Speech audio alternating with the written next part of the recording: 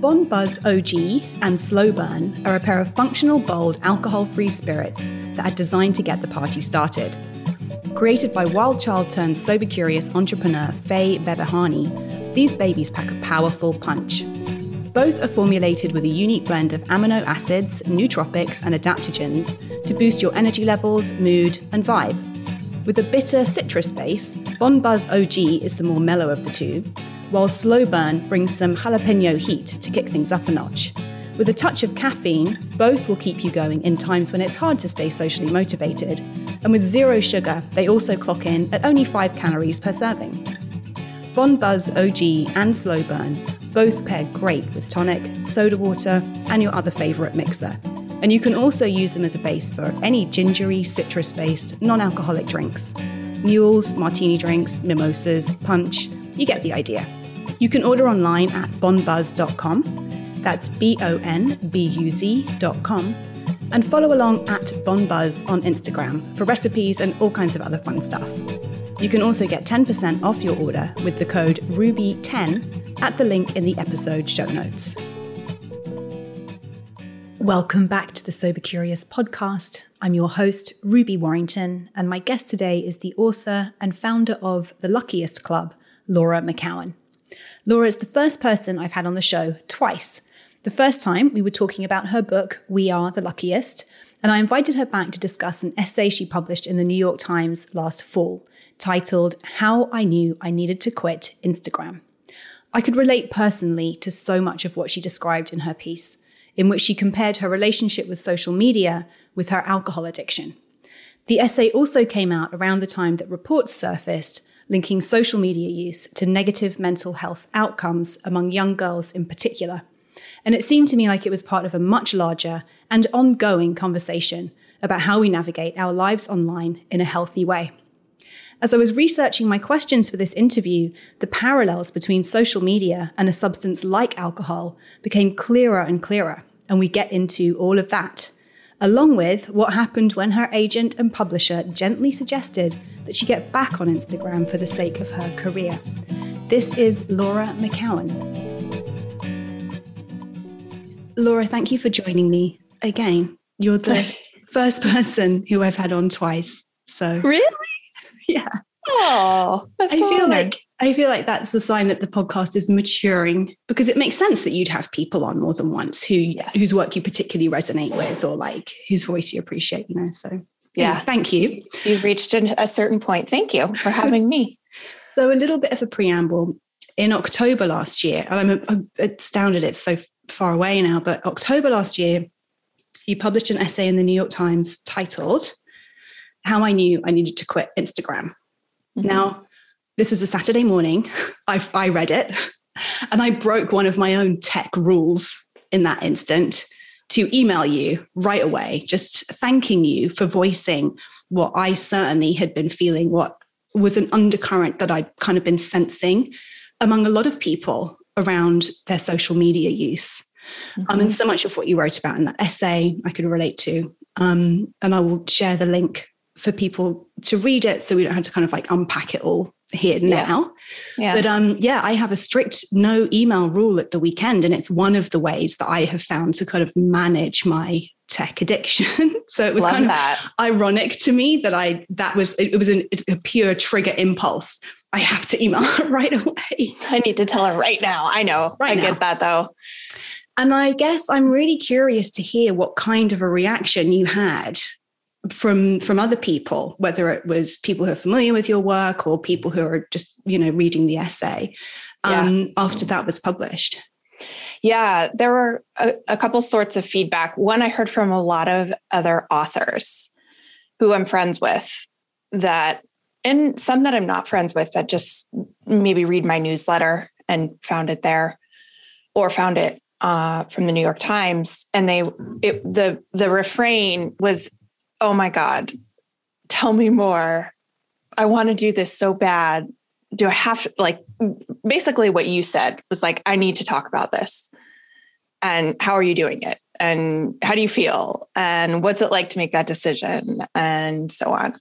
Mm-hmm. So a lot of me too, and let's talk. I feel the same way.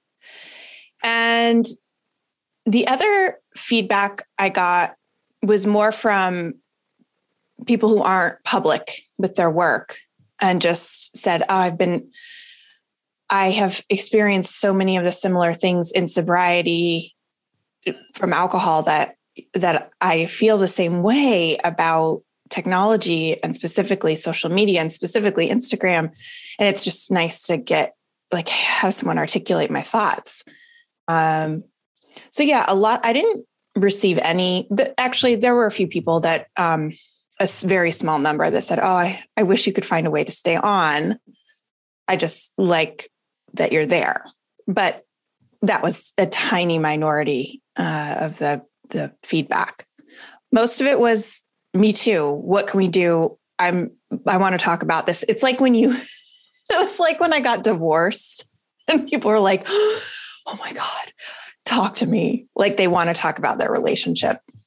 Right. You know? And the similarities throughout the piece, you draw the similarities between your Instagram addiction and your alcohol addiction, or rather the relationship that you had with Instagram and the kind of problems it was causing you, and the similarities with alcohol. And that's absolutely something I noticed, I suppose, that I was trying to moderate with Instagram a few years ago, which is when I started giving myself rules around like only between these hours and never at the weekends and like never read the comments and all these sorts of rules. And I had this that's exactly what I used to do with alcohol. This is so interesting. Hello, red flag that this is an addiction, because one definition of addiction is continuing to do something that is causing you harm and not being able to stop. Right. What were the other sort of similarities that you really noticed then? Yeah, definitely the rules. That was a big tip off. I actually remember reading yours once on Instagram, I believe, where you said, I log off every night at 8. I delete the app from my phone every night at 8, and I delete it for the whole weekend. And that stuck with me. I tried doing that too. Other things that I would be anxious. It used to be just that I would be anxious. I would get more of an excited feeling when I would go in there, but I would kind of leave feeling anxious. But then it was just anxious. As soon as when I thought about it, I would get anxious. When I thought about what people are interacting with, what's happening on my profile and who's commenting and the whole situation, kind of monitoring this online persona and other people and tracking other people's too, just anxiety. And I could feel it when I would open up the app, my body would my heart would start to beat faster. I'd feel like my throat was clenched and just pure anxiety. And then the other really disturbing thing, the most disturbing thing to me was how much it stole my attention to be present wherever I was. I couldn't just experience any moment. It all was fed through this filter of, is this content? Mm-hmm. From the most banal things to, the bigger things. Everything was through that filter. Everything was fed through this performance. Like, could I use my life? Could I use this? And that really bothered me, as it should. As it should. I got sober from alcohol to be present and free, and I to feel like that was being taken away, like I was allowing it to be taken away again differently, was really upsetting. And I think the other piece, and I don't know if this equates so much to alcohol, but maybe it does. It's just dysregulating overall, too high and too low. And what I know about dopamine is that you don't want to be too high or too low. We think, oh, too high is fine, but too low is, and you don't want to be on either of those, the ends of those spectrums, period. You want to really try to be in this, not in this dopaminergic state, but in like more of a serotonin state. And it just, it sent me everywhere. Yeah. into the extremes all the time. So, as it is designed to do, because those extreme highs are ultimately what become addictive. But then I remember speaking to somebody else about this, and she was talking about how the lows are sort of equally addictive, or the anxiety spikes become equally addictive, because there's this sense of like, I have to put the fire out. So this hypervigilant kind of state that we can also be in. And I was really, because we hear so much about like, oh, you get these high validation high from all the likes. And once I started being able to really separate and get perspective and notice the feeling states that I was experiencing when I was there, having positive comments felt equally as dangerous and as much of a threat to my overall sort of equilibrium as the nasty comments, because I noticed this huge spike in like validation, which then would make me want to post more, would make me want to reply, which would essentially make me more quote unquote vulnerable to the attack, if there was an attack coming, and then. Well, and you always feel like you're one, the attacks are around the corner, kind of waiting for it. Mm-hmm. Constantly, yeah. You in the piece you wrote something that was really interesting to me. You said you talk about how when you came back on, you had a sort of a relapse, I suppose. Yeah. When you'd I hate that word in general. I know, a reminder. But you've been off for a few months, and you went back on feeling like you're in a really secure place. I just want to share this genuine good feeling that I'm having and connect with my people here. And it sent you almost immediately into a spiral of the same feelings and sort of behaviors and anxiety. And you talk about losing a bunch of followers then and the shame that you felt around that. And I'm really curious about why there was shame, because I've felt this too, like when I took a hiatus from my other Instagram account and came back with it kind of repositioning as a sort of a different offering. I mean, I've been hemorrhaging followers. I've lost about 10,000 followers in the past year and a half. And it's completely illogical. It feels so painful. I feel like I've done something terribly wrong.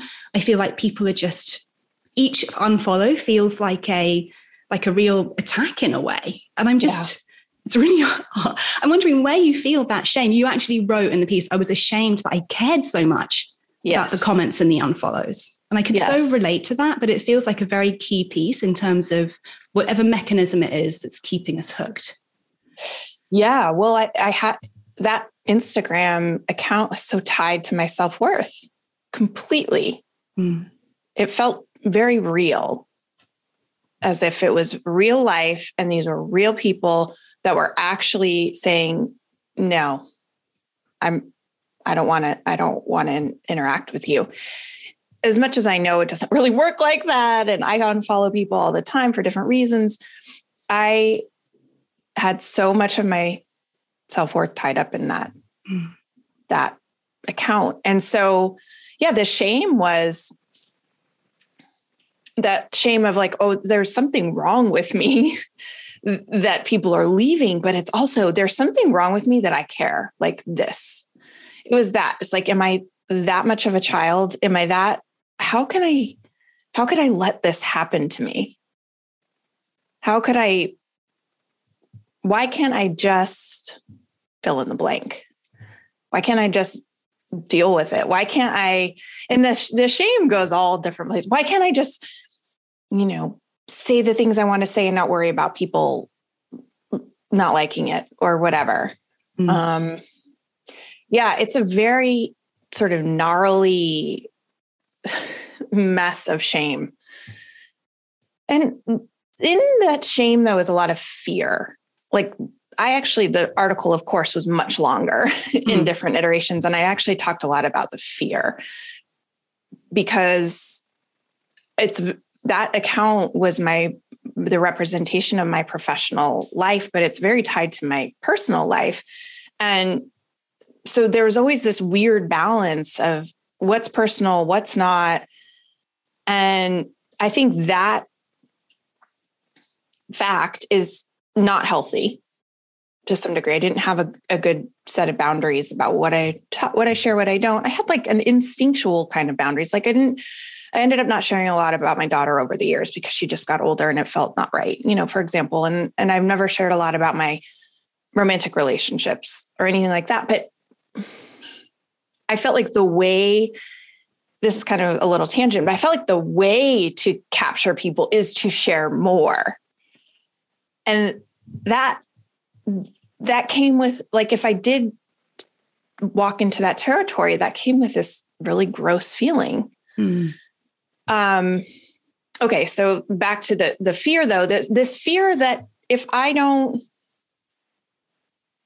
not running this race, am I going to make it? Am I going to be it's a popularity game of high school, man. It totally is. It was. But it's also for people whose businesses and income ultimately and livelihood is connected to that.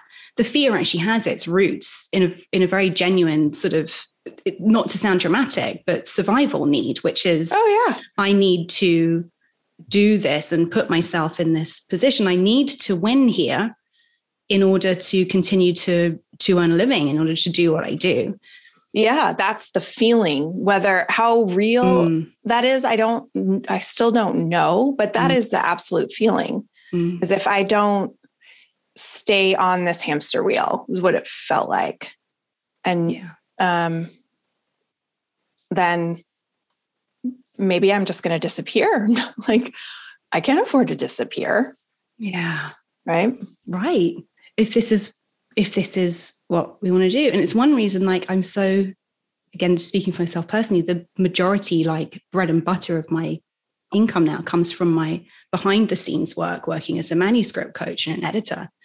And it feels like such a relief for that not to be connected anymore to this marketplace where I'm constantly having to pitch myself and I also am cognizant of the fact that people want to work with me because of that kind of, because I'm known in that way. You're in the arena. It does feel really healthy to have kind of detached from it and to be focusing more in that area. I bet. I feel the same way. I mean, I run addition to writing, I run a company, The Luckiest Club, and it's not, they're on social media, but it's not me. And so much of that work is just behind the scenes, private work, working with people who are struggling to get sober, stay sober, struggling with life, whatever. And I find that to be the same feeling. It's also that work feels tangible and real. And it feels tangible. And it feels to me, I work with someone, I bill them for the number of hours I've worked for them, and I receive that money. Whereas with Instagram in particular, there's this perception of the more followers you have, the bigger an audience, the bigger a quote unquote platform, the more income you're going to make, which is, I don't know if anyone's ever been able to present me with like a spreadsheet or a P&L that actually proves that to be the case. Yeah. You know what I mean? I think maybe if you tip into the millions, then maybe it's there. But I don't think it has a lot to do with book sales until you get to this mega threshold. I really don't. I don't know though. Well, I agree. And actually just from my personal experience again, so my first book, Material Girl, Mystical World, was connected to my numinous Instagram, which got up to about 100,000 followers at its height. Sober Curious, I only started my personal Instagram where I was posting about that like 2 months or a month before it came out. Oh. Sober Curious has sold 5-6 times as many books as my first book. And that's largely because of, other media, all sorts. And it's a movement too. It's a movement, the subject, like all of the things. But at the same time, it does make a great case for, it's not about followers. Like sales aren't necessarily about followers. It's not only about that. That's not going to do it on its own. Yeah. And I think that goes for anybody, coaching businesses, aside, I think, we haven't, I don't know if we want to go into this, but I think there are businesses that are very well suited for social media, right? But like retail and restaurants and like and it can be just about the product and the offerings, right? But I think what I've come to sort of see it as is like when the work is the person and the person is the work, and those two things bleed together as they do with an author sometimes, certainly if the author is writing nonfiction. Fiction is quite different, but we've become personal brands too. That's where I think that's where I think it's the most tricky to name. I think it's just the most tricky overall. I think that's where the people that I've heard from are that struggle a lot are in that world. Yeah. And I'm glad we have gone to this sort of slight side route, because yes, I didn't want this to just be for authors, because that's obviously a very specific niche, right? But I was thinking about anybody who's an entrepreneur or who has whatever might fall under the category of personal brand, which, let's face it, is an aspirational ideal. Most people, not most, but a lot of people, if you ask them what would they like to do with their life, something that I'm really passionate about, something that reflects who I am as a person, reflects who I am, something I can really give myself to, something where I'm pursuing my own dreams, my own interests. This is what a lot of people would like for their working lives. And Instagram and other social media platforms have been pitched as a tool that kind of enables or helps facilitate that sort of a career, even if it's a side hustle, right? But then I was also thinking about you.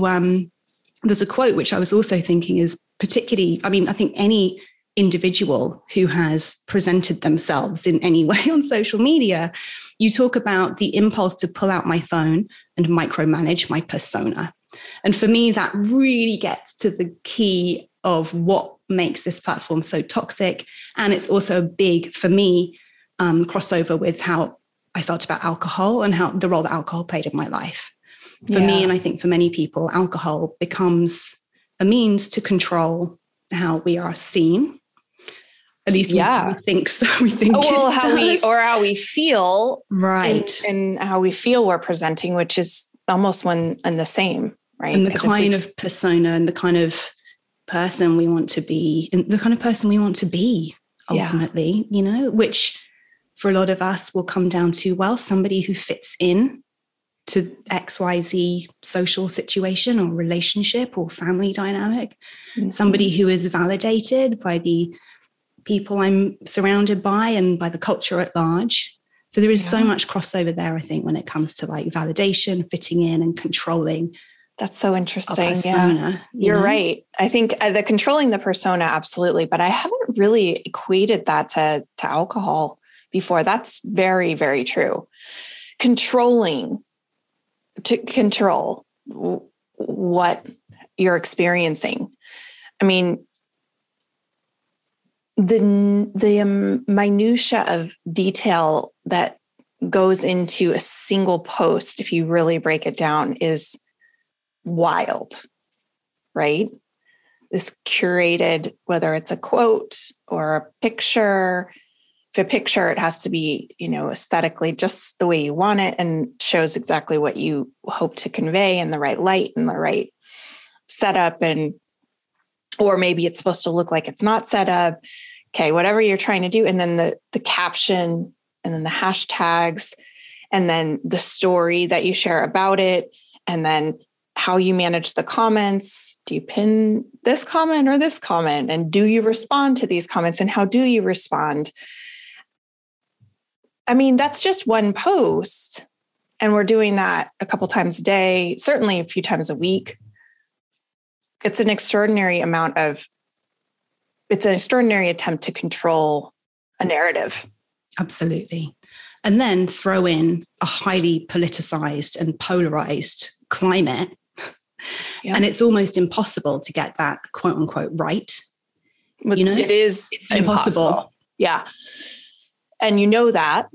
So you are bracing for what might happen and changing your language. Well, I adjusted it. I think some of that's healthy for sure. But I think some of it is narrows you into a small scope of what you're willing to talk about or willing to say, and for good reason. Yeah. Yeah. It's very interesting. I mean, I actually didn't until recently realize how close. I always thought of alcohol as wanting to like pull the ripcord of control off and like, let the air out, let the steam out. But in talking to a psychologist, she was like, no, it's so much about control for people. And of course that made sense once it was phrased like that. And yeah, I think social media, I think you're right, that is a very prevalent parallel. Well, I think you really hit the nail on the head for me when you said, well, it's about controlling how we feel. So, okay, by controlling how I feel, meaning the kinds of situations I'm able to be myself in or not, the kind of relationships I'm able to show up in, the kind of abuse I'm able to withstand, I'm able to control how I am, So for me, the controlling the emotions, controlling how this makes me feel means I'm able to kind of like, it's almost like this buffer. Well, there's no boundary there. It's like I can be anywhere and I can be anything because it has no emotional repercussions for me until the next day. Yeah. Well, it doesn't in real life, quote unquote, but that's, there's so many layers to this, which is, I think, why we wanted to talk. It's like the blurring of reality is amazing to me. I remember at one point being shocked when I went to the grocery store because we all had masks on. This is like in later 2020, but people were being kind to each other and just interacting and saying pleasantries. And I had spent so much time online in that environment of 2020, which was so polarized and painful for everyone involved. And I couldn't believe it because I had internalized what the online world is the real world. Like that's frightening. It is frightening. I agree. And it leads to the next thing I wanted to ask you about. You talk in the piece as well about comparing yourself to other authors negatively. So-and-so's getting more followers, so-and-so's hooked up with this celebrity person, like whatever it is. And I'm probably one of those authors. I'm sure you've been one of those authors that I've compared myself unfavorably to at times. No doubt, right? Because this is another function of this tool. And whether it's by design or whether it's just kind of like the way our psychology is kind of interacting with it. One thing that I also find particularly damaging about it is that it sets up this scenario where every individual is in competition with everyone else, regardless of why and what your goals are and what winning means in that arena. We're all competing against each other all the time. And it just, to me, that begins to then really erode, what you were talking about, which you experienced in the grocery store, which is like, we're human beings having a shared human experience.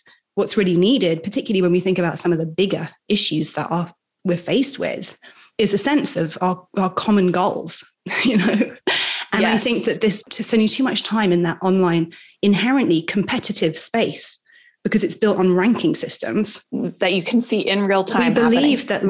We come to start to believe that we are in competition with everybody else that we see in the street. And then we wonder why we have these kind of, these awfully polarized kind of situations erupting in often really violent ways. Yeah. The competition piece is really hard for me. I think it's natural. I think, I thought a lot about a circle of concern, that human beings are only made to have a certain number. There's many theories, but one of the theories is like Dunbar's number, like this community. It's been refuted, and it's also been lauded as a very legitimate theory. Who knows? But that about 150 people is 150 connections is what we can actually manage in our brain and in our psychology, and manage those relationships, know about the person, keep facts in our head, and understand status and all those things that we do naturally. And if you think about social media, it's the circle of concern is millions, billions, and we know that subconsciously. Even if you don't have 1 million followers, that potentially anything could be seen by the world. And how does that change you? Right. And then the competition thing, man, there's just no end to that. for me. And it's something I'm very ashamed of that too. I don't like that. I had to be kind to myself in that way because I'm not in real life a jealous person. There are people, like I would be jealous of authors in real life. Yes. But how many am I going to get exposed to in a normal, like in real life situation? A few here and there. If I'm, going to a bookstore, going to an event or watching the news or whatever. But if I want to, I can be exposed to thousands. And there's a number assigned to each of them as well. So it gives you this immediate, I'm better than them and I'm not as good as them based on this number. I mean, yeah. And we really internalize that. I mean, it's been a great way for me to ruin a really good day many, many, many times, is to see something from someone that haven't accomplished yet, or that they've made had some connection or did an event or, has a new book deal or made the New York Times bestseller list, whatever it is, Then I found myself comparing myself to people who I'm not even in the same world as, just thinking, oh, I got to do more, So it's, the attention leak, the energy leak is infinite. I'm pausing this episode to remind you about the Sober Curious Reset, which is a workbook and self-study program designed to guide you through 100 days alcohol-free. I created it to help people apply everything that I've learned over 6 years of leading the Sober Curious movement to your life today, to help you create a sustainable shift to your drinking going forward. Now, I know that 100 days of not drinking can sound a little intimidating, but I designed it that way to give you a real taste of all the benefits of living alcohol-free. Having heard from hundreds of people who have now completed the program, I can also say with confidence that this extended, intentional break from drinking can be a game changer. Each day of content poses a different sober, curious question. This could be everything from what do I want to make space in my life for today to what am I trying not to feel? Along with a specific teaching on each entry, there is also an interactive exercise for you to engage with. You can get the Sober Curious Reset wherever you buy your books, and you can also join the Sober Curious Book Facebook group to connect with thousands of others who are engaged with this work. I hope to see you there. Now back to the episode. Yeah, I can completely relate to the competition thing. I mean, I'm an Aries. I sort of always put my competitive nature down to the fact that I'm an Aries and I like to be first and I'm quite high achieving, and there is all of that. And that's great. And it's like, it is part of my personality to just like always be wanting to do something new and chasing something new down. But then that is so exacerbated in this culture of manufactured scarcity, which basically says there's only X number of spots at the top because it's a pyramid system here. And so if you're not up at the top, then you're down at the bottom losing. And I think one of the ways that I'm kind of trying to, I suppose, think differently about social media is just to really call myself out anytime I'm slipping into that thinking and just take a moment and take a step back and give myself a reality check around like success is not a zero-sum game. It's like you selling a ton of books doesn't mean I'm not going to sell a ton of books. If anything, right, we're going to help each other. It's like, exactly. So yeah, I do think it's one of those situations where we can sort of blame it all on the platform, but then we can also bring a different mindset there. Well, that's where I have evolved into because, and this is, the whole second half, I guess, of the conversation is, how do you be in the world? And the only option, when I thought about it, it was like, okay, it reminded me of wanting to be, say, an enlightenment teacher or something, and thinking that the only option was to be a monk and go live out of civilization. It's like, not everyone can do that, nor do they want to. So if I'm going to be a teacher or a voice, a writer, which is what I care about, and I'm going to talk about sobriety, is there a way to live in the middle ground, in as the Buddhists call, the razor's edge, not living in the extremes of pulling out completely, which has always been my pattern, being at one end of the spectrum or the other, never finding a way to be in the middle. And there's some things that this doesn't work for. And I've had a fair number of criticisms about returning in some way that, but you're like, if this is the same as alcohol and you couldn't do alcohol, if alcohol was a zero sum, isn't this too? And I don't know.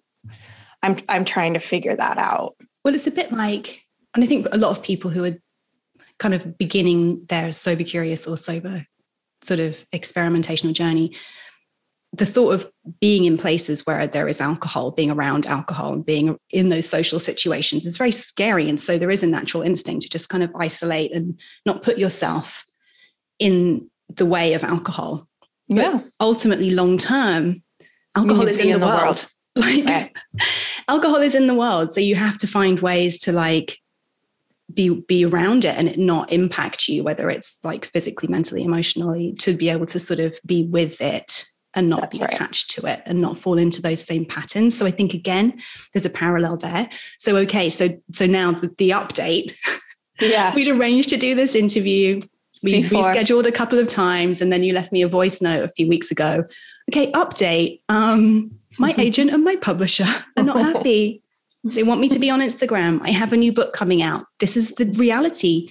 And again, I was really interested to hear that was the development, because it sort of proves the piece, which is if you are somebody who has something to say and you need someone to pay you to do that, then you need to be on Instagram. And I'd always, I suppose, hoped that maybe that wasn't the case. I know, me too. But I went and sought every case study of every person who's done it without Instagram. And there are a few, but they are few. Very few.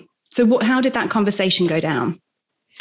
Well, they never made me. I was never given any sort of ultimatum, but I was gently encouraged to reconsider. And then in that time frame between October and say January, so 3-ish months or so, I was really off for most of last year. It was like April, starting in March, April, I tapped out. And I had actually, after October, I archived all my posts. And so I really had nothing there. And that psychically gave me this sort of clean slate feeling. And I had people, through my own podcast and just in conversation with some very wise people that I trust, had been also similarly encouraged to reconsider what it means to have a public voice. What's the responsibility of having a public voice? And what does that mean? And not saying you have to do this or you have to do that, but is there a way that you can use that as a marketing tool, as it's intended to be, to reach people, because that is something that is important to you as an artist and a writer? And can you find a way to do that and not have it be so connected to your self-worth? And I didn't know. I mean, as is my personality, and for a while I was like, never again. No, there is no way. I never want to feel that way again. That's really what it was. It was like, I don't ever want to feel the way I felt. I felt very mentally ill, really, as someone who has experienced, acute depression and anxiety. It was about as bad as I have ever been in sobriety. And that was scary to me. So, but I think a few things started to happen. I think I was able to contextualize 2020 and 2021 as a particularly traumatic season. And that a lot of my response and how I engaged in that time was a response to that. And so giving myself some compassion for that really is what it was. It was like, how could you have done any better? You know, I don't think anyone, we all do have this idea that everyone's handling it better or doing better. You know, that wasn't true.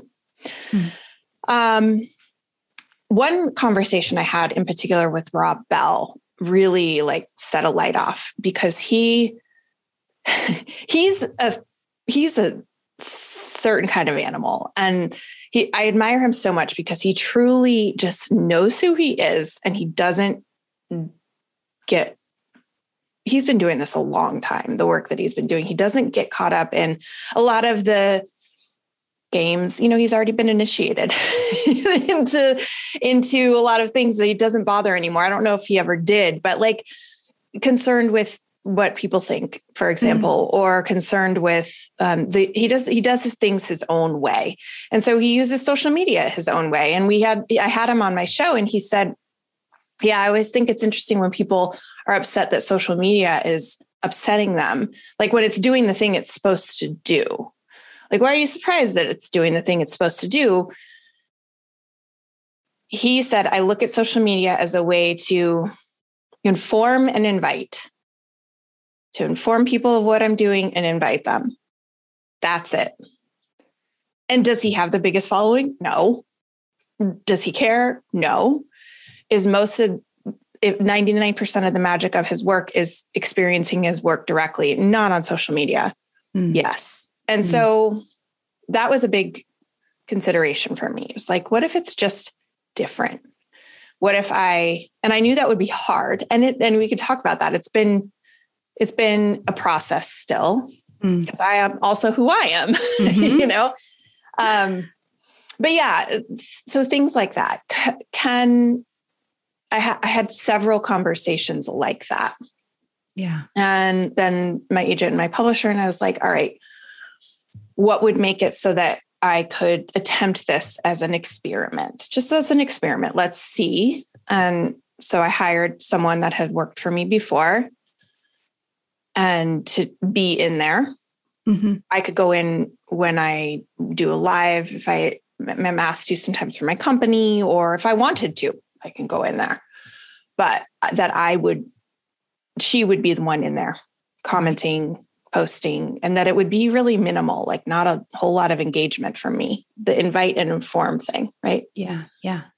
I think that sounds great. And it makes a lot of sense. It's making me think a lot about boundaries and how you've got another human being, actually, who is one of the boundaries that you've created for yourself, so that it doesn't, to make you less permeable to the negative impact of social media.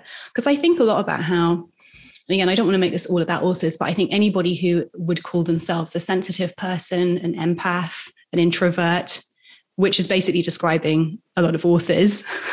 Yeah, for sure. It takes a certain type to be able to observe the world so deeply as to want to actually kind of write about it, you know, and it's not every writer, obviously, but certainly there's a type. And I think this is probably why you had a lot of writers reach out to you after your piece. But I do think it takes a certain kind of a personality. Is it a personality or physiological trait almost, to be able to have that thick of a skin and for it not to impact you? And I think what you said about, 2020, 2021 being a particularly emotionally fraught period for anybody who is empathetic or sensitive to currents of emotion, was going to be having a hard time in a space online where all of that was just kind of being thrown around and within the ethers, you know.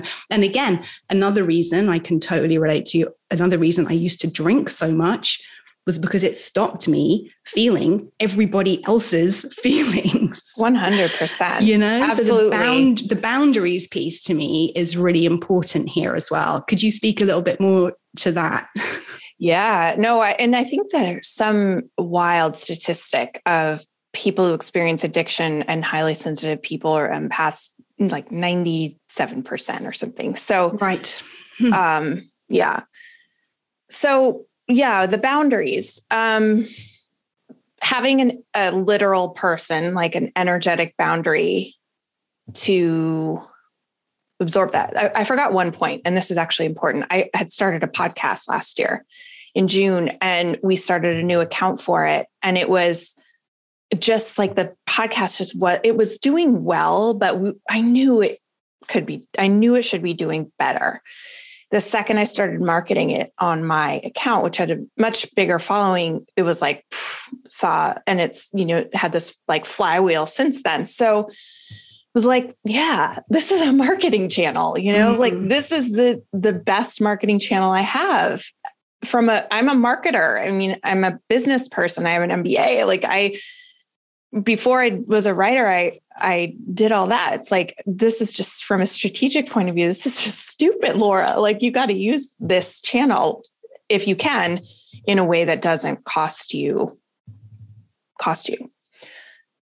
So yeah, the boundaries, I think, there's the emotional, the hard part for me, aside from just the time that I can spend there, which is a lot. And I think that's pretty much the standard for people. It's just very sticky. It's designed to be, there's billions of dollars to make it sticky. But for me, I actually really like connecting with people. Like, I really enjoy it. And it's that like networker in me, the person that likes connecting, that likes hearing from people and like seeing how people are doing and hearing about their work. And like, there's a genuine aspect to me. You call it like, your Aries nature, wanting to do like the next thing and being a hard worker and wanting to win and all that.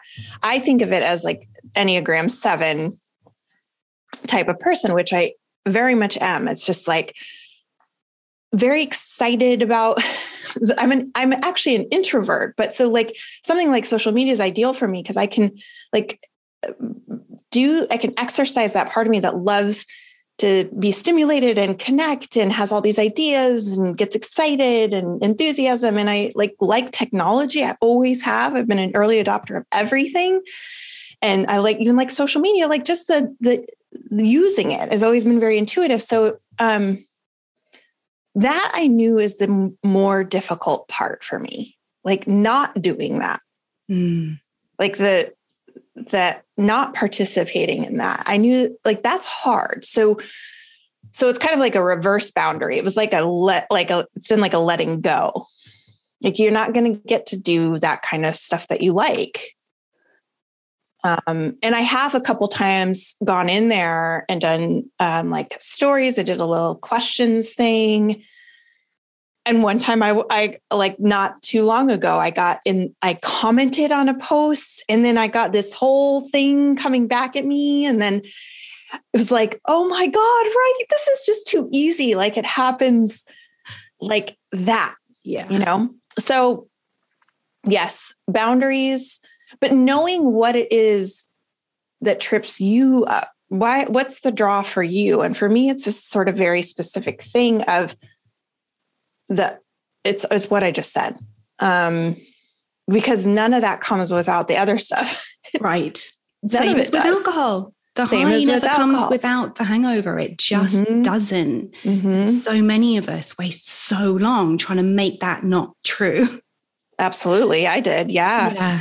It's like that it starts out as just fun and then just fun and some problems. And then, eventually you're all problems. And it never got to be all problems for me with social media because it would never be, there is some benefit to it from a professional standpoint. So, and I've never had a problem with it personally like that for my own personal accounts. Like, I just have never really cared. So I'm still processing this. Like, I'm still figuring it out. I'm still and I think that we always will be. Like, it's not going away. So as long as we are working people in the world, working writers, this is something we're going to have to navigate. And that's something I settled on too. It's like, this isn't going away, and you're not Zadie Smith and you're not Cal Newport. Okay, Laura, like you're just not right now. So if you get to that place, and then maybe you can tap out, but that's not where you are right now. So it's so funny you mentioned Zadie Smith. I'm currently rereading White Teeth, which came out in 2000. I remember. And she came from the same part of London comes from the same part of London as me. So there's so much I recognize about the language and the tone and the street culture that she describes and just all of it. And I remember a few years ago reading an interview with her where she said she has no social media because she knows how much it would impact her voice as a writer. She would lose her freedom to just express herself. And there is something she says specifically, she says, I need to reserve my right to be wrong. Yeah. Reading this book from 2000, it's so fucking joyously like just colorful and problematic and like creative and expressive and all the things. And it's a joy to read. And it also feels mega relevant to so much of what's going on now. It could have been written now, but I've really been reflecting on how challenging it would have been for her to write that book now, you know?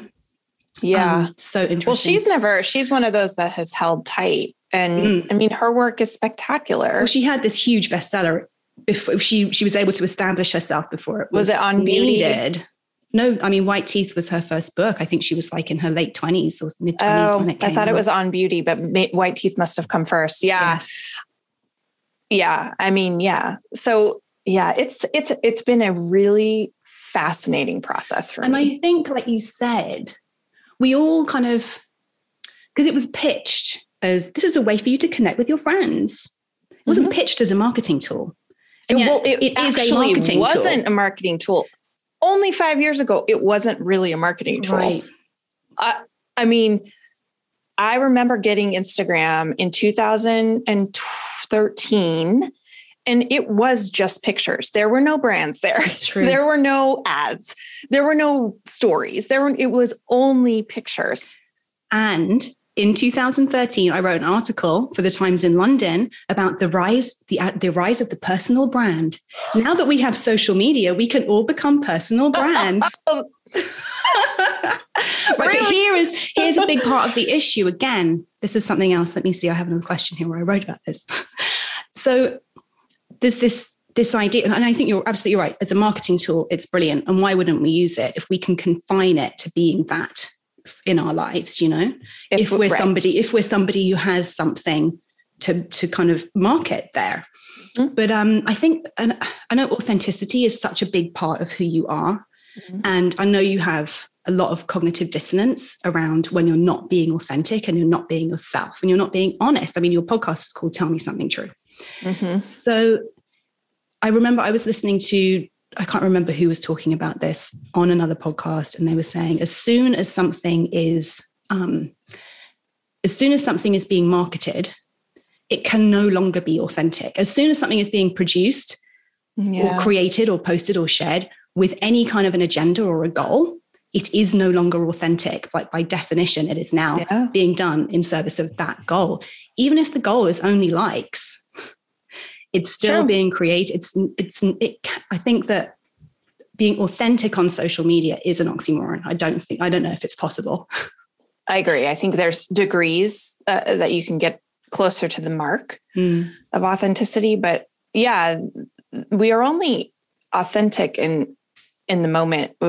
Our true self, in like a psychological sense, as determined by Winnicott, is the spontaneous, in the moment, present self.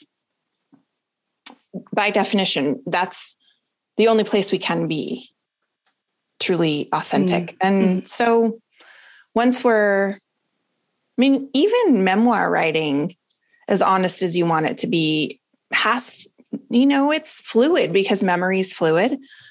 And when we're trying to telling a story, you need to kind of get from an A to a B. And right. Yeah. So that's absolutely true. And that was one of the things that really is related to what I realized I was not in my life, and that everything I was filtering through this thing of, could I use it as content?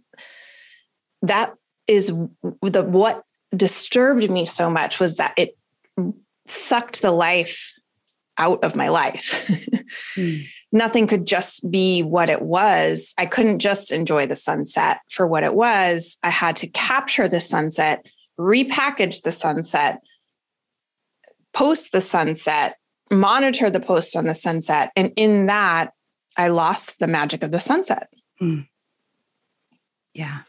And when that starts to bleed into your relationships, like that's one of those things where I watch, I'm like, people like performing their relationships. And, I have no, like, people should do whatever they can or want to do. And I'm sure it's just fine for some people. But for me, it's like, at what point, what's off limits now?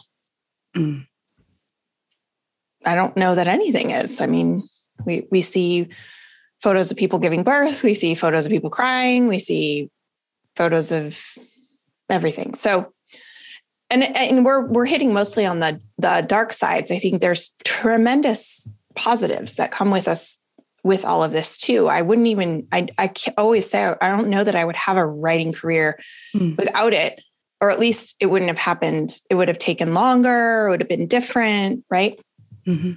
So I wouldn't know you, maybe, I don't know, maybe we would, but yeah, it's hard to know how things would be if we didn't have it, because we have it, and it has indelibly shaped our lives and careers and in interactions over the past decade, and will continue to do so. I'm very curious, just to finish up, you have a daughter, and during your hiatus is when all of the kind of reports started coming out around what Facebook had hidden about the mental health impacts for young girls in particular. And when I think about myself at age 13, 14, the thought of having to perform my life online and allow myself to be rated for everything from my looks to my grades to my outfits to who I was hanging out with, I honestly don't know how I would have survived that kind of a world. And so I'm really curious about how that has impacted your feelings about this platform going forward, and perhaps even a sense of responsibility towards maybe helping in some ways to make it a safer place, or a less harmful place, at least. Yes, that definitely has played into it, because my daughter's turning 13 this week. Wow. And she's right in, she's in 7th grade. It's just right in that. And we have not let her have social media. And my our MO with her dad is to hold out until as long as humanly possible. I think maybe 16, because at that point it's like you start to veer into weird territory where it's like, you can drive a car, but you can't, it's hard enough as it is. I see the way that she's not on it, but her friends are. And so she misses out. And she's also, I hear her friends having conversations about what they see on Snapchat. And it's all the horrors that you would imagine that happened in a smaller context when we didn't have social media. Now it just is 24/7. Who's with who, where you're not invited, who's liking who, and all it's all the same things that we experience, but at that age when you're so tender, and it's a nightmare. So yeah, it definitely played into that. It always has. My social media use has always, she's been the biggest mirror for me, because I've gone through a years-long process with it. I've not quit fully, but I've taken many hiatuses. I've tried digital minimalism. I've been writing about this really since 2017. And it's always comes back to her and thinking, what am I doing what am I showing her? And I'm preaching to her about getting off her screen. And here I've got it like, my face is like buried in it. So yeah, I think where I land on that too is it's also not going away. So how do we model some form of health? I don't even know if it's possible. I don't think we know where this experiment is going to take us. I think most of what we're living through right now, all that has come out through culture, through politics, is so largely tied to technology and social media specifically that sometimes I feel complete despair because it's like we've built a Frankenstein and we don't know where this ends up. Other times I feel more hopeful. But I don't know that I don't imagine a world where it goes away. No. So I think the answer is trying to model some kind of health. I don't have it on my phone. I really try to be where I am when I'm there. But it's not perfect. Right. I work from home. I'm a single mom. It's part of your work. And it is part of my work, right? I'm not a lawyer, that it's like, it is part of my work. So I'm not, anyway, it's complicated. And maybe that's what this episode should be called. But I do think continuing to have conversations about sobriety and addiction and relating it back to our relationship with social media and with technology is a way of, I think, helping to create awareness of what destructive or self-destructive behaviors we might be engaging with there. Yeah.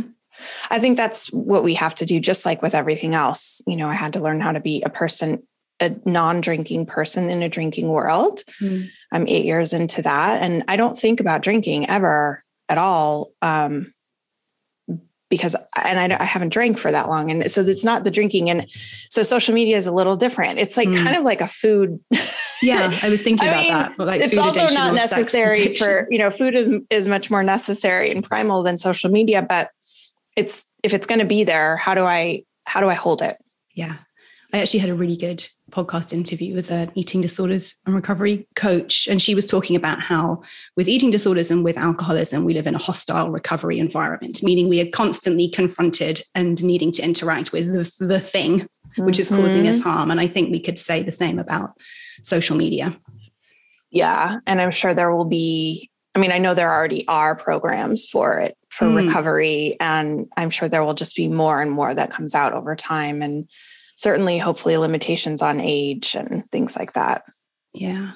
Yeah. But does prohibition work? That's a whole other conversation. No, it usually doesn't. But tech is, we're in this wild season with tech. Who knows what the world will look like in 5 years? We just truly don't know. Facebook could not exist. It could be determined to be this detrimental, thing to society, and it dissolves into other small factions of communities and things like that. Who knows? Well, this is a good way just to completely finish up. I think one of the things that I've been doing around Instagram in particular is really saving my more nuanced, complicated, challenging content for podcasts and for my long form newsletter. Same. And because trying to bring that content to social media is just a recipe for disaster. Well, you can, and you probably do very well, and you get all kinds, but it's not worth the cost. Yeah. And it feels, it's exactly. There's probably one day a month when I have the resilience related to where I'm at in my hormonal cycle to kind of be there and kind of put that out there. But it's so minimal. One day a month, I can go say this kind of controversial but interesting thing and not be completely annihilated. So anyway, all that said, this is one reason I love podcasts. We're reaching thousands of people, but it feels like it's just us. And there's something kind of intimate and freeing about that. One reason I think lots of people are moving to newsletters. And I guess I just wanted to set you up to let people know where they can find you now that you're not really on social. Yes. I do have a newsletter. And my website, it's lauramccowan.com. My newsletter, I'm typically very good at sending it out once a week.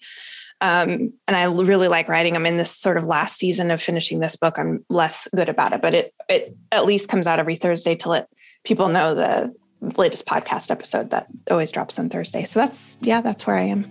Wonderful. Well, I'll include those links in the show notes. Laura, thank you so much for your work, and thanks for coming back on. Thanks. That was my conversation on Insta addiction with Laura McCowan. I hope it wasn't too specific to us as authors. I would actually love to hear what parts resonated with you. If you're listening in real time, this is also the final episode for the current season of the pod. And if you've just come across the show, there are 70 plus episodes for you to discover in total. As always, if you enjoyed what you heard here, please rate and review the show wherever you listen. Sober Curious Podcast also features original music and is edited by aloeaudio.com. That's ALOE audio.com.